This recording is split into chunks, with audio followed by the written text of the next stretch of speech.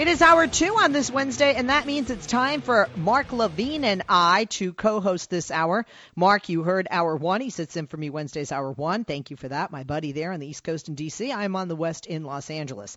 Mark's a former Legislative Counsel to Democratic Congressman Barney Frank and the House Judiciary, Homeland Security, and Financial Services Committees. We co-host this hour, but we want you to join us. 8886-LESLIE is the number. That's 888-653-7543. Follow me on Twitter at Leslie Marshall. Follow Mark at Mark Levine Talk. And we definitely want you to tweet us. We will incorporate your tweets throughout the hour. Happy Hump Day, Mark. How you doing, buddy? Happy Wednesday, Leslie. I got to tell you, when I look at our topics today, I'm like, I think we may disagree on one or two. Oh, I think we will, and that's okay. I think we will too, and that's good, because I know we'll have people, listening and calling in, taking your side, taking my side. They'll be, I'm Team Mark, I'm Team Leslie. It'll be fun. Let's start in on something I think we're probably going to agree on, and that's the United States weighing in on the decision as to whether to supply Ukraine with missiles. We already supplied them with weaponry. This would be definitely stepping it up a notch. White House advisors are discussing options, and what we're talking about is lethal aid. Of course, that's been talked about for days now in D.C. This week. What is your take on this? Some people think the United States, that this isn't a big enough fish to fry for us to get involved with. Why does it benefit the United States? What do you say? Well, I talked a lot about it in the first hour, and I didn't know that it was certain. I know that Ashton Carter, in his confirmation hearing, said that he supported it, but it sounded to me like the White House was walking back his comments a bit. So I don't know if it'll actually happen, if you have news that I don't have, but I do support it. No, I didn't say it'll happen. I said they're discussing whether or not to do it. Do you think they should? I do think they should. Why? Look, I don't think the United States should intervene militarily or anything like that, but Ukraine is, as I said in the first hour, is the largest country in Europe after Russia. It's got tens of millions of people. They're looking to the West. They're looking to democracy. And when a democratic nation is invaded, and let's all recall, Russia signed a treaty. It was a formal treaty that we signed too. The United States, Great Britain, Russia, and Ukraine all signed a treaty in 1994 specifically saying that Russia would respect Ukraine's sovereignty. They just willy-nilly violated the treaty. I'm glad we're doing the sanctions. The sanctions are good, but I do think we should allow Ukraine to defend itself. And the more Ukraine defends itself, the less Russia will be inclined to take more territory in Ukraine. So I do support it. Okay, but what about people that say, we just can't afford this financially?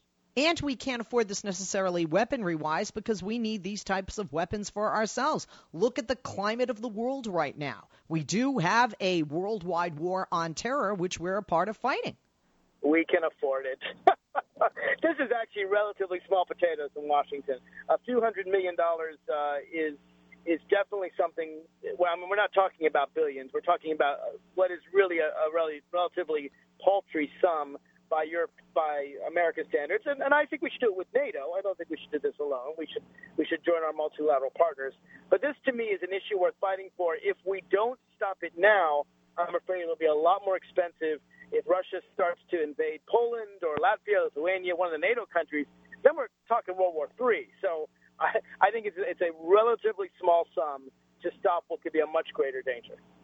Do you think Republicans would be on board for this? Because having a majority in the House and the Senate, they would need to sign off on this, I would imagine, because of the expenditure alone. I do think so. I think that both parties, Democrats and Republicans, are split on foreign policy. Both have a more international wing, which I'm a part of clearly, and what I would argue is a more isolationist wing. And you see it certainly in the Democratic Party between those who argue the president's going too far or not going far enough. And you see the Republican Party. Do you think? But Mark, sorry to interrupt. Do you think that Democrats see this as isolationist, or do you think that Democrats really just so many of them are pacifists? They just don't like anything with the word military, weapons, war attached. Well, you can call it isolationism. You can call it pacifism. Both are pejorative. I'm trying to find a term that isn't. But there are people who say that basically as a guy said to me, I had a caller in the first hour that said we shouldn't be the world's policeman. Right. And I've always disagreed with that. I've always said if we're not the world's policeman, who is? And I don't want to be Vladimir Putin or ISIS or China. We've done good. And I agree, but do we help everyone? And if we help everyone, where does it lead? If providing additional weaponry to Ukraine doesn't, succeed for them, end up in a success, because there are military experts that have said, I was reading stuff yesterday, that stated that this is not going to be a cure-all if we send these, death-like weapons, these types of missiles to Ukraine. We're gonna take a break. When we come back, hopefully we'll have a better connection with Mark. Mark, we can't hear you very well. Your phone's going in and out, so we're gonna take a break. And we're back. I'm Leslie Marshall in Los Angeles. He's on the West Coast. He's Mark Levine on the East Coast in D.C., and we are talking Ukraine. Mark, thanks for holding, and welcome back, my co-host. Oh, my pleasure. Every hour 2 on Wednesdays. Let's take some calls now, and let's start it out with John in Washington, line 4. John, good afternoon. Thank you for joining us. Question or comment on this issue of Ukraine and of supplying them not just more weapons, but lethal weapons? Well, I remember you having an interview with a reporter. I forget his name, but he's married to Katrina Vanden Heuvel from The Nation. Stephen something. Anyway, I don't know the reporter's spouses, so I don't know who you're referring to. Man. They're a very famous couple, and his take on the Ukraine was that the European Union gave the Ukraine a deal. Either you deal with us or with Russia, and it was all to do with finances and and Chevron went in there, and now there's these, so there's lots of money to be made from them separating from the Soviet Union, and I think a lot of Americans, myself included, I think of the Ukraine as part of the Soviet Union. Now, the wall may have come down, but if anyone thinks that Putin is going to be Putin, right? And if he sees that the Russian Empire is disintegrating, and he feels threatened, and we arm the Ukraine, I mean, last week it was open borders that I disagreed with you, Mark. This week it's picking a fight with a crazy guy when, look, it's not like they can, saw themselves off the continent and physically move their country. They're within his sphere, and they're there, and we're here. Okay, Mark? In the end, well, I'll tell you, more bloodshed by look, they're a part of Russia default. And I just completely disagree with you. At the end of the day, wait. Okay, John, you gave your opinion. Please, we got to be able to chat with you. Mark, go ahead, weigh in, and then John, please respond. I disagree that Ukraine is a part of Russia. It was part of the former Soviet Union. So, by the way, our NATO allies, Latvia, Lithuania, and Estonia, that were invaded by the Soviets back in the 40s. So was Poland and East Germany. And you could argue, well, we shouldn't do anything to help Germany because East Germany was invaded by the Soviet Union. By the way, we were part of Great Britain at one time, too. That we were. But the point is this. Even President Obama has said very clearly that the Russian invasion of Crimea is illegitimate. And Russia itself, by the way, signed a treaty with Ukraine promising to respect its sovereignty. And we signed that treaty, too, and so did Great Britain. So under international law, it's a clear violation. I don't believe you divide up the earth and say, all right, well, these countries belong to these countries. I just don't believe in that. Well, I respect your opinion. I guess I'm just flummoxed because it's it's at the end of the day. We can't afford any more wars. President Obama has crippling sanctions that have been hugely effective, bringing down... I support the sanctions, but right? I'm not arguing for a military intervention. I'm arguing for letting the Ukrainian people defend themselves. Their democratically elected president came to our country and said, we need aid, we're being overrun, we're being invaded. And to me, helping them defend themselves, and I wouldn't put not even fake boots on the ground, no American advisors whatsoever. but giving them the weaponry they need to try to stop the invasion, I see as a very small way to defend international law and to help protect democracy. Would you also send troops to fight Boko Haram in Africa? I would not send troops to Ukraine or to Nigeria, but sure, I would help Nigeria fight Boko Haram. So, Mark, you're not about troops or boots on the ground, but you have no problem sending weapons because you feel we have plenty of them and you think we have plenty of money to do this. I do, and I don't think it's that expensive, frankly. I heard that it would cost 1% of our budget, but in a time where we don't feed our own people, not even close to 1%. We have, homeless people. I mean, when is the last time the seniors got a raise? But you're acting like it's either or. I support all those things, and the Republicans aren't going to allow that. The Republicans don't support an increase in the minimum wage. The Republicans don't support giving health care to all Americans. They actually want 10,000 Americans to die by removing the Affordable Care Act. I can't change any of those things. I argue against them all the time, but you're acting like us arming Ukraine is somehow preventing us from doing these things that Republicans are going to prevent no matter what we do with Ukraine. So I don't think that's the fair trade. What if we start a war with Russia? I don't want to start a war. Aren't you worried about starting a war? No, wait a minute. John, wait a minute. How does supplying weapons to Ukraine end up in a declaration of war? Look, Russia may have the military might to really make a parking lot out of Ukraine. They don't have the military might to do that to us. Vladimir Putin may have an ego the size of this planet, but he's not that stupid. They're not. I don't know how stupid he is, I know he's mentally unstable, and he may be on drugs. It just I don't think he is mentally unstable. I think he's a very. I don't think, unless any of us are certified, have met with him and have, examined him. Any of us are qualified to make a diagnosis. Certainly, it's our opinion, and I think that's irrelevant. Well, I judge him by his actions. That doesn't make somebody unstable because you don't agree with what they do. Well, I think he's acting logically. Murdering people and committing. I think it enters into the equation. I'm not analyzing him. I'm saying we don't know. We don't know what we don't know. And I feel that the thing is, it's been. I think he would see this as provocation, and the West. The sanctions have been in effect. Let's see how they work. We may drive them into poverty.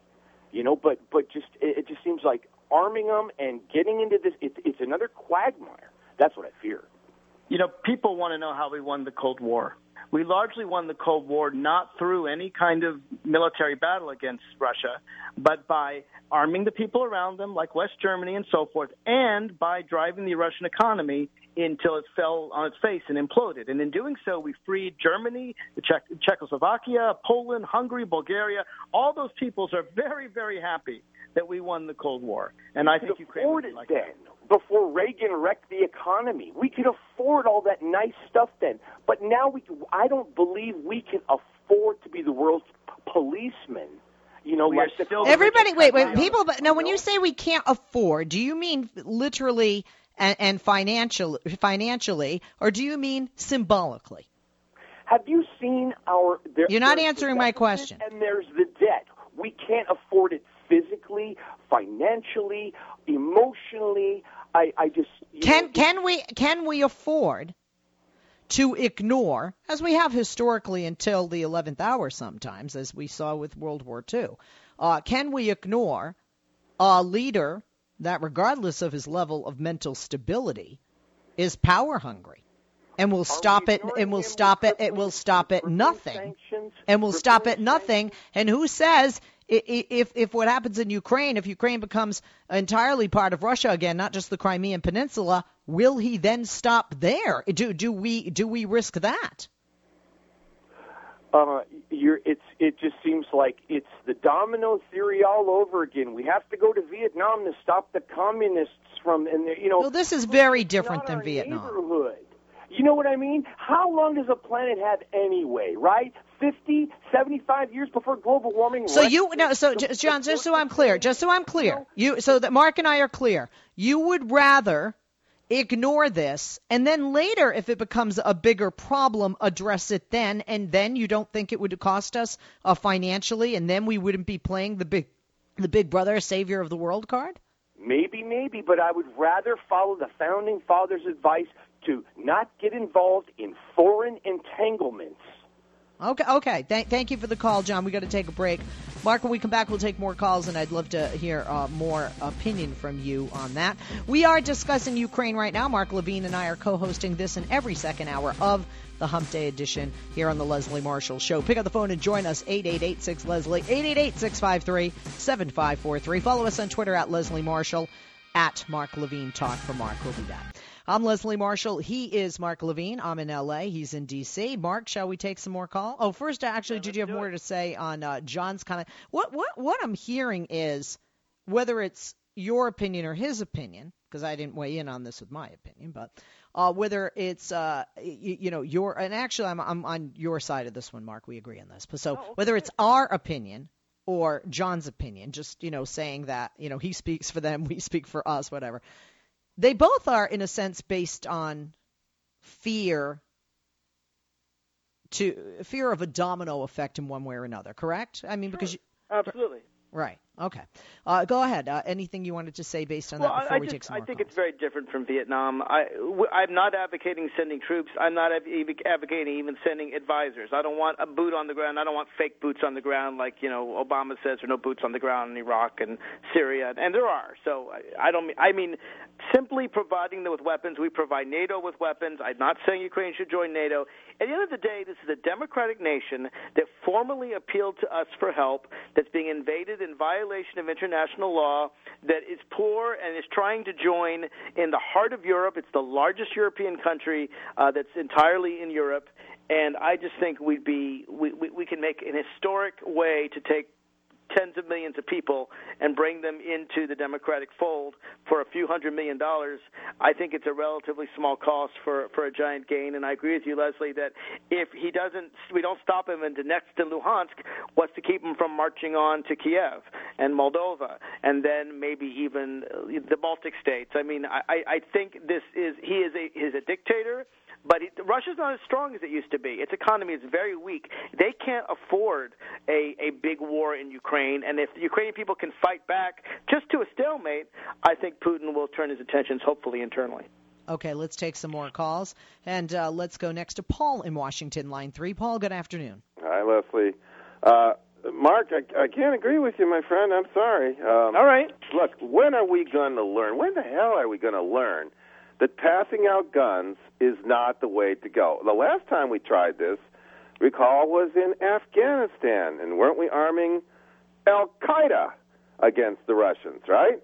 And then we armed, that's right, Saddam Hussein, who we gave him chemical weapons that we hoped he would use on Iran, and he kind of did, but he also used them on the Kurds and the Shias in southern Iraq. Let me give you a difference. Iraq was controlled by a dictator, Saddam Hussein. In Afghanistan, it was controlled by a bunch of tribes, of which there were many different groups, including, you're absolutely right, what became Al-Qaeda. In this case, we have a democratic nation, elected president.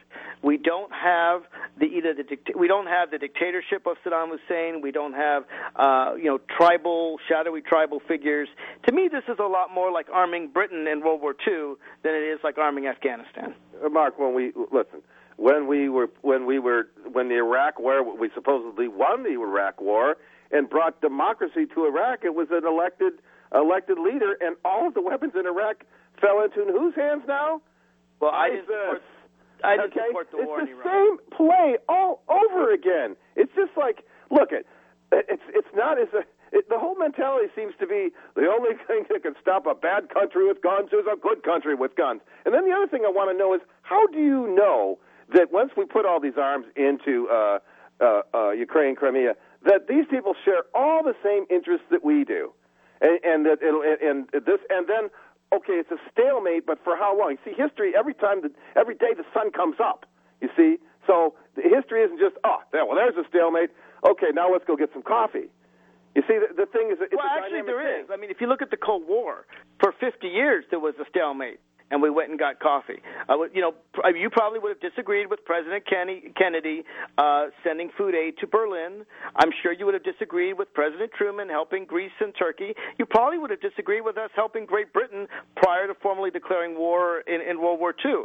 I think when you've got a vibrant democracy, not something we create like we did in Iraq, but people who are in the heart of Europe and are surrounded by our allies, I think that at the end of the day, this is a decision that I'm willing to make, and I support. Okay, well, the only problem I have with people who make that sort of retort in comparing, I would have disagreed with this, that, and the other thing that turned out well, is that now you're saying that this is the same situation.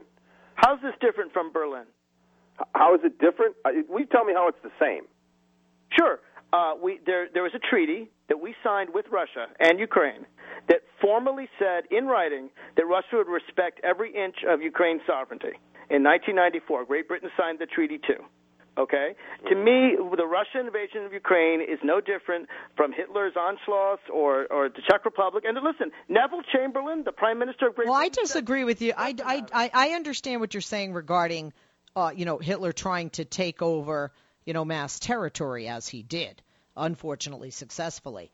I don't see the genocide coming from Vladimir Putin. I'm not saying it's genocide. I'm not saying it's genocide. But the reason I gave the example of Austria and Czechoslovakia, not Poland, is that Hitler said in Czechoslovakia, he said there are German-speaking Czechs in the Sudetenland, which is this area of the Czech Republic that borders Germany, and there were certainly German-speaking Czechs there, and he said, well, they want to be part of Germany, and the world should just give it to me. Now, actually, there was no treaty between Germany and the Czech Republic, so when the world gave up that area to Hitler, I would argue that that was less of an invasion of international law than Putin, who basically said, screw your treaty, the word I write isn't worth the page it's written on, United States, Ukraine, and Great Britain, I'm just going to invade and violate the treaty. I would argue that action by international law standards was worse than Hitler's invasion. And you know something, Paul, what is actually very interesting to me is you and our previous caller, John. To me, I would more so understand this reaction if Mark were suggesting, and if the United States were even considering, which they are not, sending our military. It's almost like we're sending them a gift. Only this gift is a weapon. We're already sending weapons. The weapons that we're sending, we're basically upping the game from where we are. Should we stop what we're doing now? Are you saying completely, cut loose? And do we really want to do that? Because if we do look historically, let me spin it a different way. Instead of looking at, Berlin or even a Hitler, back, prior to and what then became World War II, let's look at a country like Afghanistan. Let's look at people like Osama bin Laden, who were once our ally and on our side, and who we broke our promise to, who we turned our back on, and who we walked away from. The more people we help, the more allies. The more allies, the stronger we are when we're fighting the type of enemy like ISIS in a different capacity. Don't you think? My point.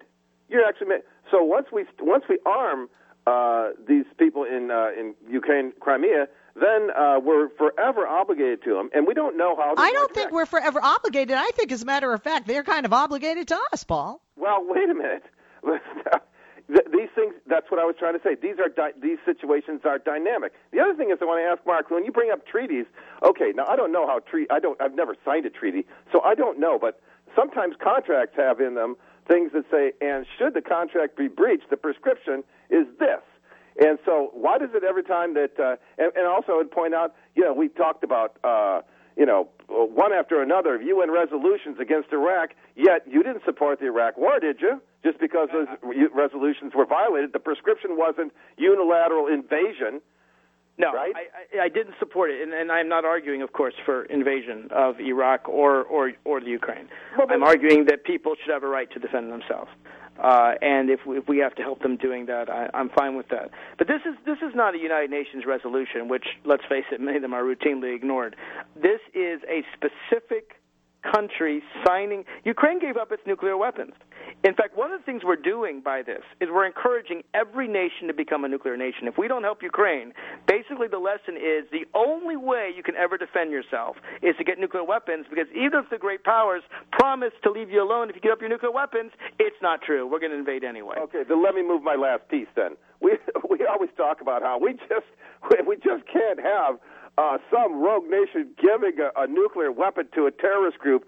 But you see, that's the kind of setup we always have, is that we're the ones who are the big weapons. And that's a concern, too. Well, that's a concern if this type of weaponry gets into the wrong hands. And honestly, it is a valid concern when we look at what's happened not only with Mexico and certainly with ISIS and other terrorist organizations that get weapons from others that we have held, whether it be in Iraq or Afghanistan, or it could even be with the Ukraine.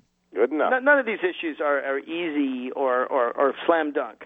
But I do believe that if we don't stop, I argued a year ago that if we don't do something about Crimea, Vladimir Putin's going to take eastern Ukraine. He's now taken eastern Ukraine. And I'm going to make my next argument. If we don't arm Ukraine now, he's going to take the middle of Ukraine. And then I'm going to make the argument that if we don't stop him, he's going to take the rest of Ukraine. And I fear I'm with you there. That's my I think learn from history, and Hitler is a very good example of that. If we had stopped him earlier, maybe it wouldn't have been the invasion and annexation of Austria, Poland, France, Italy, and the attempt of doing so in England, and his desire to do it throughout the world. A lot of that was a more complicated than that, Leslie. But let me ask Mark one more question. Yeah. Mark, do you concur with the Republicans that Ronald Reagan won the Cold War?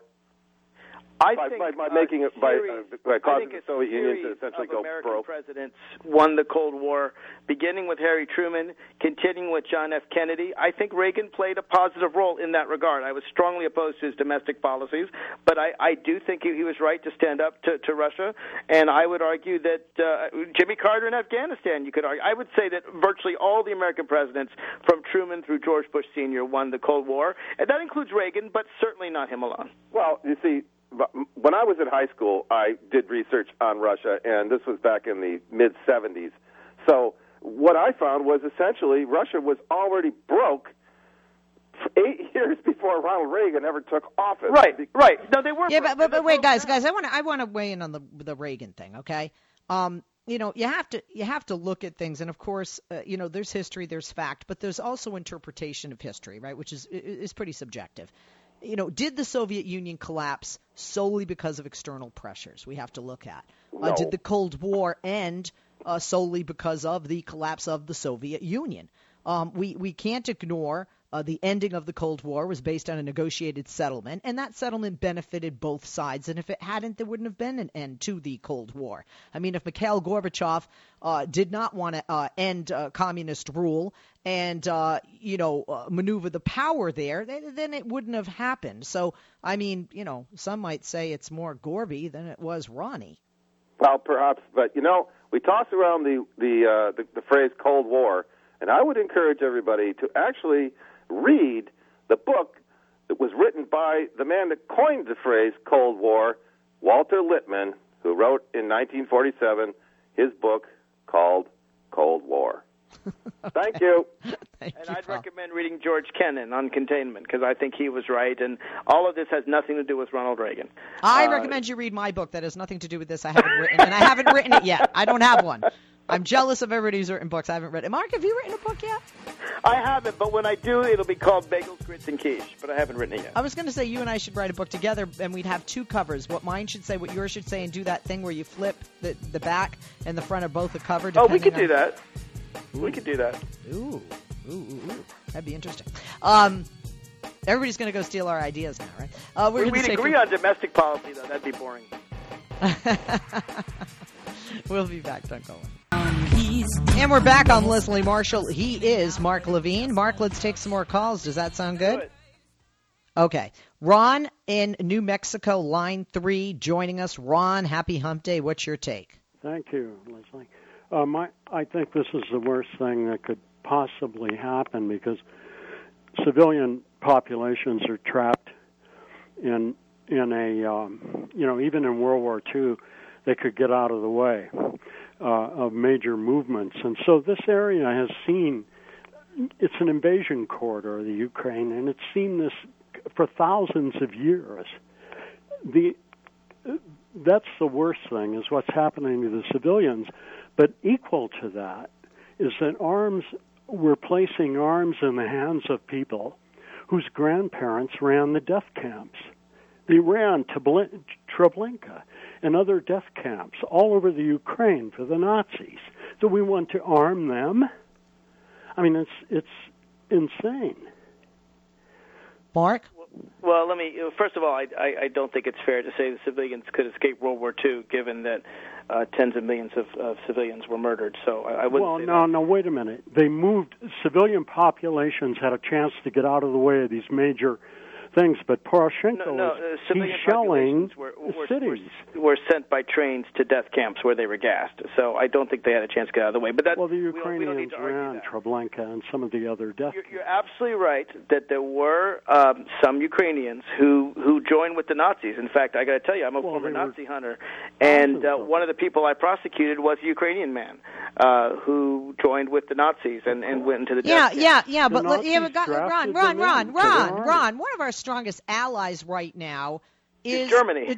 Germany, Right. and hello, Germany was a country that turned their backs and constantly said they were following orders or they didn't know. I mean, the list just goes on. Another country, although taken over, they willingly handed over their Jews, the French. And although they did it, it took a longer time. And of course, Italy. I mean, Italy had Mussolini, who was Hitler's buddy and who agreed with this and who was a fascist himself.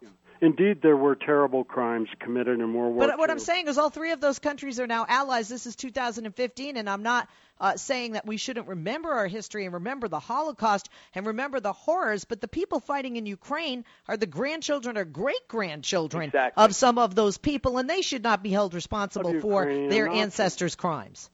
Well, a lot of them... Because if that's the case, we should all be lined up and shot for what some of our relatives did to the Native Americans. Or slavery, for that matter. Yes. There's no comparison. That's like apples and oranges. Well, you made the comparison. The point is that 70 years ago, you can't blame today's the Indian wars. I mean, comparing what's happening, Poroshenko shelling cities indiscriminately. He's not shelling cities indiscriminately. Yeah. He's been shelling. Poroshenko is cities. No, The Russians would never shell their own. And by the way, wait, Ron. By the way, if you're concerned about the Ukrainians' treatment toward the Jews, the Russians didn't love the Jews. They just hated the Germans more than they loved the Jews. And by the way, they persecuted Jews before and after World War II. Talk about how many Russian Jews came to the United States, just a few decades ago, escaping the anti-Semitism, escaping the anti-religious communistic rule of the former Soviet Union. Please. So I'm the only Jew that talks out against this war? No, but I haven't really heard many people talking out it based on, I understand Mark's the Jew too, and Mark, I know the Jewishness will come into to play when we talk about Iran. If we have time, we'll see what happens in the next hour. But I mean, I don't think this is a time that we hold a whole group of people who are really just trying to be free and independent. They're being squeezed, indeed. They are, because... And we're supposed to sit back and watch it like fireworks? Yeah. Could I just say one thing? Absolutely. Most of the cities, the hospitals, and the infrastructure in the area where this is occurring were built. It was built by the Russians after World War II, and it was their equivalent of a Marshall Plan. And so everything, all of their investiture and their infrastructure is being trashed by this armed group that have been armed by the U.S. and you could make the same they're argument. Ukrainian fascists. You could make the same argument for East Germany, for Poland, for Czechoslovakia, Bulgaria, Romania, and Hungary, all of which had Soviet hospitals and so forth built in their countries, but they'd rather be free democracies. And you know what? They're doing really well today. All of those countries are doing very well today.